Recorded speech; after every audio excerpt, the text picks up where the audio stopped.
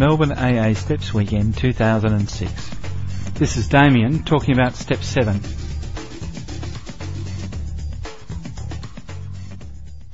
Yeah, hello everyone, my name's Damien, I'm an alcoholic and gratefully sober today. It was good to hear the last speaker. I'm glad I wasn't the first speaker too. It's quite a nerve-wracking experience, I find it, and especially starting off, I always find when I'm in meetings of Alcoholics Anonymous, somewhere about 3 or 4 speakers in, I start to relax and my mind actually opens up. And I actually start to take on board some of the things that have been said, and I start to think of things that I could even add to those things that are being said, and I start to feel comfortable within my own skin, which is not something I necessarily do all the time at all, even though I haven't had a drink for quite a number of years now. But I've heard that talked about in a meeting of Alcoholics Anonymous when I first came in too, and this is the thing that I really identified with and things that really disarmed me. And it wasn't sort of some of the grandiose language that I've found in some of the steps, which when I first came in some respects repelled me. And it was people saying simple things like that it took them 2 or 3 speakers in before they felt comfortable in a meeting of Alcoholics Anonymous, and they'd equated to things like it was like having 2 or 3 pots. And then they'd feel that click and thank God, whatever that was, all that anxiety left them, and I really identified with that in meetings of Alcoholics Anonymous, particularly early on, and I still do today. I knew I couldn't drink anymore, and these people have obviously had come from where I'd come from, and they couldn't drink anymore either, and they were saying things like that, and I was lapping it up. Honestly, it just really spoke to me, and thank God for it, because it was the end of the line, and I knew that. But if it had been too much people talking about, like just opening up, reading from some of the chapters of Alcoholics Anonymous, was the concrete within your bricks firm or whatever, firm enough yet to build your wall? Honestly, I didn't know what it was just so, it was just easy for me to take flights of fantasy into that sort of language, and because I thought I was engaging with that sort of language anyway. To be honest, when I was a practicing drinker, I thought I was engaging with that sort of stuff. I was reading novels by Dostoevsky and stuff like that, and I'd be talking about that stuff in pubs. I'd be waiting for someone to commit to a religious idea so I could not commit to it, or I'd be waiting for them to not commit to it so I could commit to it, that sort of stuff, that sort of really combative, argumentative sort of thinking. I didn't understand it, and I was trying to work it out. Really what I was trying to do with my life was trying to work it out, and it was futile. It was absolutely futile. I couldn't work it out, and in the end it was always too much for me, and I'd end up drinking. And I don't know, I probably would have ended up drinking even if that wasn't the case, because I understand today that I'm a practicing, I was then a practicing alcoholic, and I was susceptible to picking up that first drink, and I learned simple things about it here. But today the problem for me is that I have to come to an understanding that I'm not going to work it out. I'm not going to work this thing out. There's nothing for me really to work out. But having said that, I know that there is some sort of moral order to the universe today, and moral's not a word that I would have heard lightly when I first came into these rooms too. It was a bourgeois word as far as I was concerned, and it was set to put constraints upon me that I was not willing to accept, nor did I need, because I was the wild maverick, that was going to circumvent any of these sort of things that other people might need in their, bourgeois existence, and all this sort of stuff that used to go on in my head. And when I got into Alcoholics Anonymous, eventually, after staying sober for a certain amount of time, I realised that these are things I couldn't stave off anymore. These are questions I had to literally bring into my life, humbly ask him to remove our shortcomings, whatever that means to you, and for me, I had to bring that into my life and what it meant to me. And what it's ended up meaning for me, really, is to get involved in things like this, in weekends like this, because there's a part of me that would rather not turn up today, particularly knowing that I had to speak. And I couldn't remember if it was 7 or 8 I had to speak on, And in the end, I think that was probably a good thing, because I couldn't obsess on either of them, really. I just let it go and say, well, it doesn't really matter, And that's what I've been taught in Alcoholics Anonymous. It doesn't really matter. I'll get up here, and I wasn't the first speaker, so I was, I got a privilege in that respect, and I could. The room had already been warmed up to a certain extent, and because I'm vulnerable to these sort of things today. So I used to hate those sort of things. I used to hate those sort of things, that you could be a first speaker and have to speak, and that you wouldn't know what the next word was, and you might fumble for a moment or stumble over some words. I'd beat myself up for days and days and days on that sort of stuff, even if other people found it endearing or engaging or something. They might actually enjoy it because they might identify something about themselves in that. I hate it. I couldn't be consoled. I could not be consoled, because I knew people were lying to me when they were trying to console me, because I had it all worked out up here, and it was about perfectionism, and it was about my perfectionism, and it wasn't about yours. I was so self-obsessed. It really was so self-obsessed and so full of fear, and I could never measure up to these ideas I had in my own head, my sick, crazy sort of thinking. And Alcoholics Anonymous taught me just to front up anyway. But more than just to front up, it taught me to start talking about this stuff with other people. Not everybody. I don't need to talk to everybody in Alcoholics Anonymous about these things. And there's a lot of people, as a matter of fact, I've found quite irritating in my sobriety at times.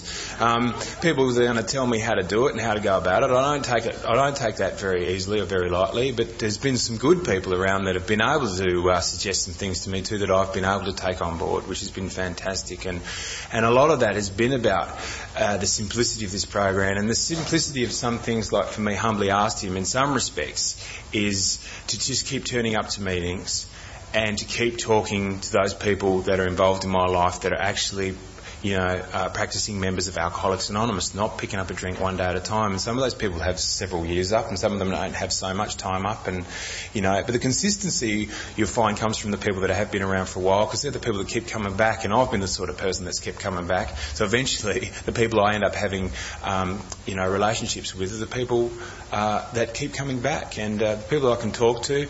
Also, people that get to know me.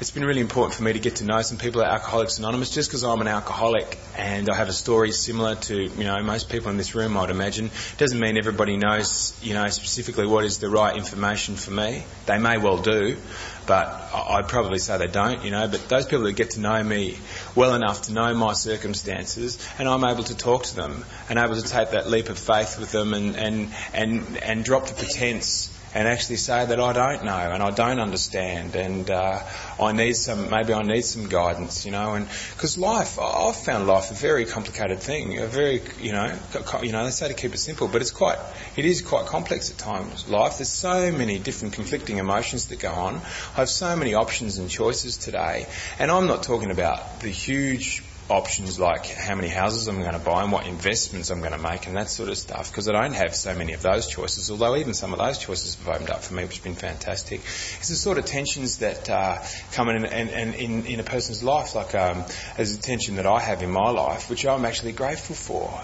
Although sometimes I resent it as well. I resent it, yet I'm grateful for it. No, this is the sort of contradiction that my brain just cannot handle. It really can't, I found it very difficult to accept, or that it'd be okay to have contradiction in your life. And I have a mother, and I get on really well with her, and that's fantastic. And I have a wife today, and trying to navigate my path between my feelings for both of those two women, I can find really difficult at times. Really, really, really difficult. And that's a really acceptable challenge, And I don't know what the right thing is to do, because ultimately, in that respect, there is no right thing. There is just some different options that I have, and they will have different outcomes. They'll have different outcomes, There's the fear option, forget everything and run, or there's another word they usually use, but I thought I'd just leave it out for now. But, and that's obviously not the right option for me. I know that. So once I've got that out of the way and I've accepted a commitment to stay and keep fronting up to my life, there's still these other options which have, subtlety of nature that is very difficult for me to necessarily work out what the right one is. So I just have to take a punt sometimes and fly with it and see what happens and accept the consequences. And often it's about how I then react to other people's reactions. Because I'm very, very, very sensitive about, having this program in my life in many respects, and I don't drink one day at a time, and there's a certain amount of I don't know if it's pride or if it's self-esteem that's been restored because I try and do the right thing, and I'm very sensitive to people criticising the things I do, very, very sensitive to it. I don't take it really well, and particularly now because I think, well, I've been sober for, over 7 years. I've been fronting up all the time, throughout these years, and what do you mean? You have a difference of opinion with what I've done. Can't you see what I'm trying to bring into your life? God damn it, can't you see the things I've been bringing into your life for 7 bloody years now? Do you know what I mean? Very easy for me to go there, very easy for me to go there, and that's not necessarily a good headspace for me to be in either, because that'll keep me awake. That sort of stuff can keep me awake of a night time. Just resentments, that start going on, that bitch or that bastard or whoever it is, how dare they? And it's usually the people closest to me. I don't really care about people that aren't close to me. I don't really think about them. It's the people that I care for and the people that I think I'm actually doing things for that aren't grateful, that I resent more than other people. And as I say, it can keep me awake of a night time, and it's not necessarily how I want to travel, but it's just how I do travel, it's how I do travel, and it comes down to that thing again, as acceptance. This program's about acceptance for me. It really is about acceptance, and the God thing, I've got to admit, there is times in my life where what it allows me sometimes, it allows me just like an escape clause. It allows me that 5 or 10 seconds that people talk about between the thought and the action for me. And sometimes that's what I really need in my life. And sometimes I'll even find myself just saying God, because I can feel myself about to go into an argument with another person, and I just wonder sometimes if I need to, And that can give me the time just to chill sometimes. I just think about allowing something other than myself, if it's a God or a higher power, whatever it is, allowing that to come into my life. And I believe it feels like it comes into my stomach. I'm such a sensationalist, I was when I was a drinker, and, addiction, love more, I love feelings, and that's another one, but it's a good one. It's a good feeling. It allows me to, just take a bit of stock, and I'm restored to some sort of calm at times, and I don't know what it is or what this power is, but it does work if you really want to or allow it into your life, I believe, and it restore me to some sort of calm, and I've then got some time, and I can even let go of the thing that I really think I should have said and really felt righteously justified to be allowed to say, And, there's other times when, in all honesty, I need to say those things. And it's a life. It's just a life like other people have. There's times when I end up in conflict with people, and that will continue to happen. And sometimes my growth will come because of that. It won't become because I turn the other cheek. I'm not like the last speaker was thinking, this sort of Mother Teresa, Gandhi sort of thinking. I'm not that person, and I'm not going to be, and nor should I be, Nor should I be. Sometimes I need to stand up for myself, and sometimes that's the only way to constitute change, and my sponsor talks about this, and it's really true of our group. The reason why we started having a STEPS group of Alcoholics Anonymous is because we found when we were doing the older style drinking story meetings, God love them, and they certainly helped me out in my sobriety and will continue to, I'm sure, but there's times when they're open to abuse by the spiritual elite in the fellowship that have been around usually for a long time, and they're allowed to speak for 35 minutes, And there's other people, and they're allowed to speak next week for 35 minutes as well, and the week after for 35 minutes. And anyone younger than that, well, that's too bad. You serve your time like me and be around for 25 years, and you can speak for 35 minutes as well.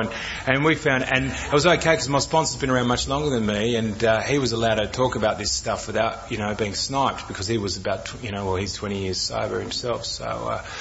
And that's why we decided to have this group that, we could have people share their time as well as their experience, strength and hope, and so we could get through a lot of different people, and a lot of people were invited to be actively participating in the group, and that only came about because someone stood up.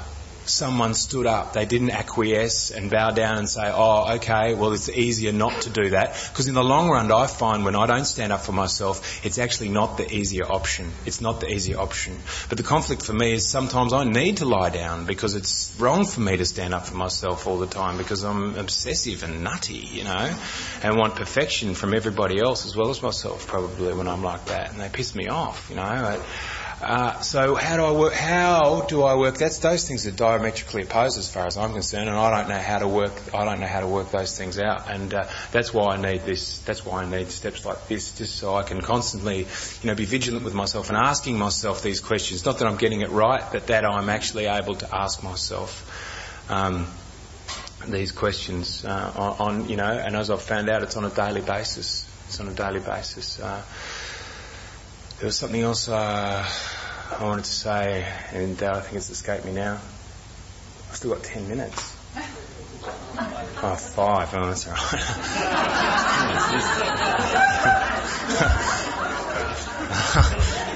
Not even I like the sound of my own voice that much, I'm going to become one of those people that speaks for 35 minutes now. But,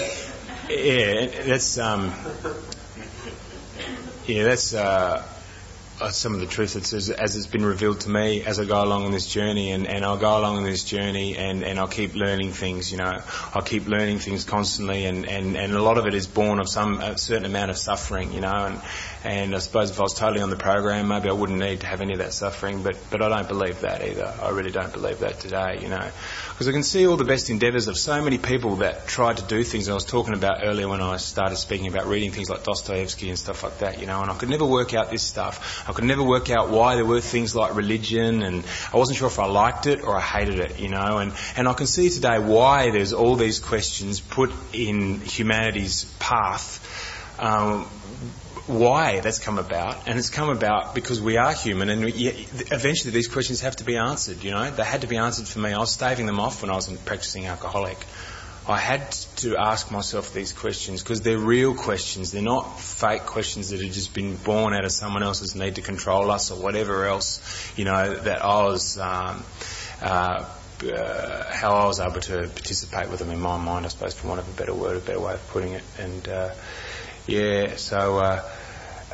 today I'm able to engage with some of these things to a certain extent, bring along all my perfections with it, I'm talking about my shortcomings, and it's the perfectionism in me, and it's the really frightened child in me that's been hurt, has been hurt by life, and certainly been hurt by growing up in an alcoholic home, and I can't underestimate that. I don't want to feel sorry for myself about it either, but it's the fact of the matter, no matter of working the steps is going to really relieve me of that altogether, because that's who I am.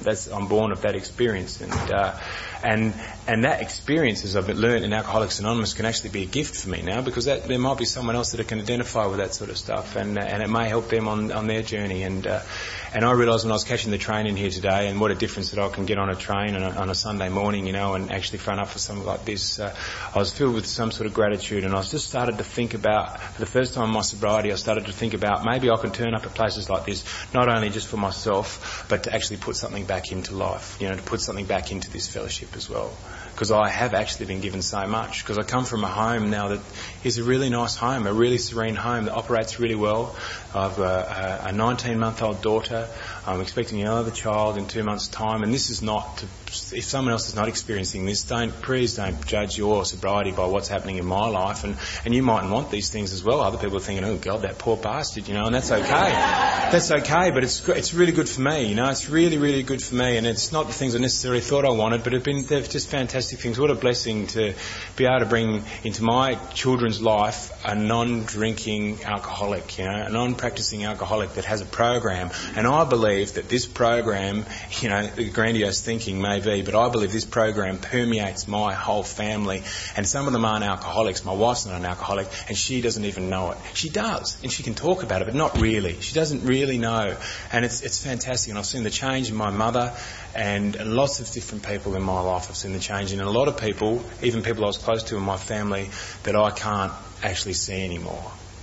So there's a lot of hard decisions that need to be made. There's a lot of hard decisions that need to be made for, I believe, people talk about the fruits of recovery to reveal themselves. So anyway, thanks everyone for organising this. A lot of work goes into organising these sort of things, and for no money, I think it's really an amazing organisation, and people, I think, really start to understand that when they know that their life's on the line. Your life's on the line, and you get given so much. You get given so much for so little, So thanks for allowing me to share. Thanks.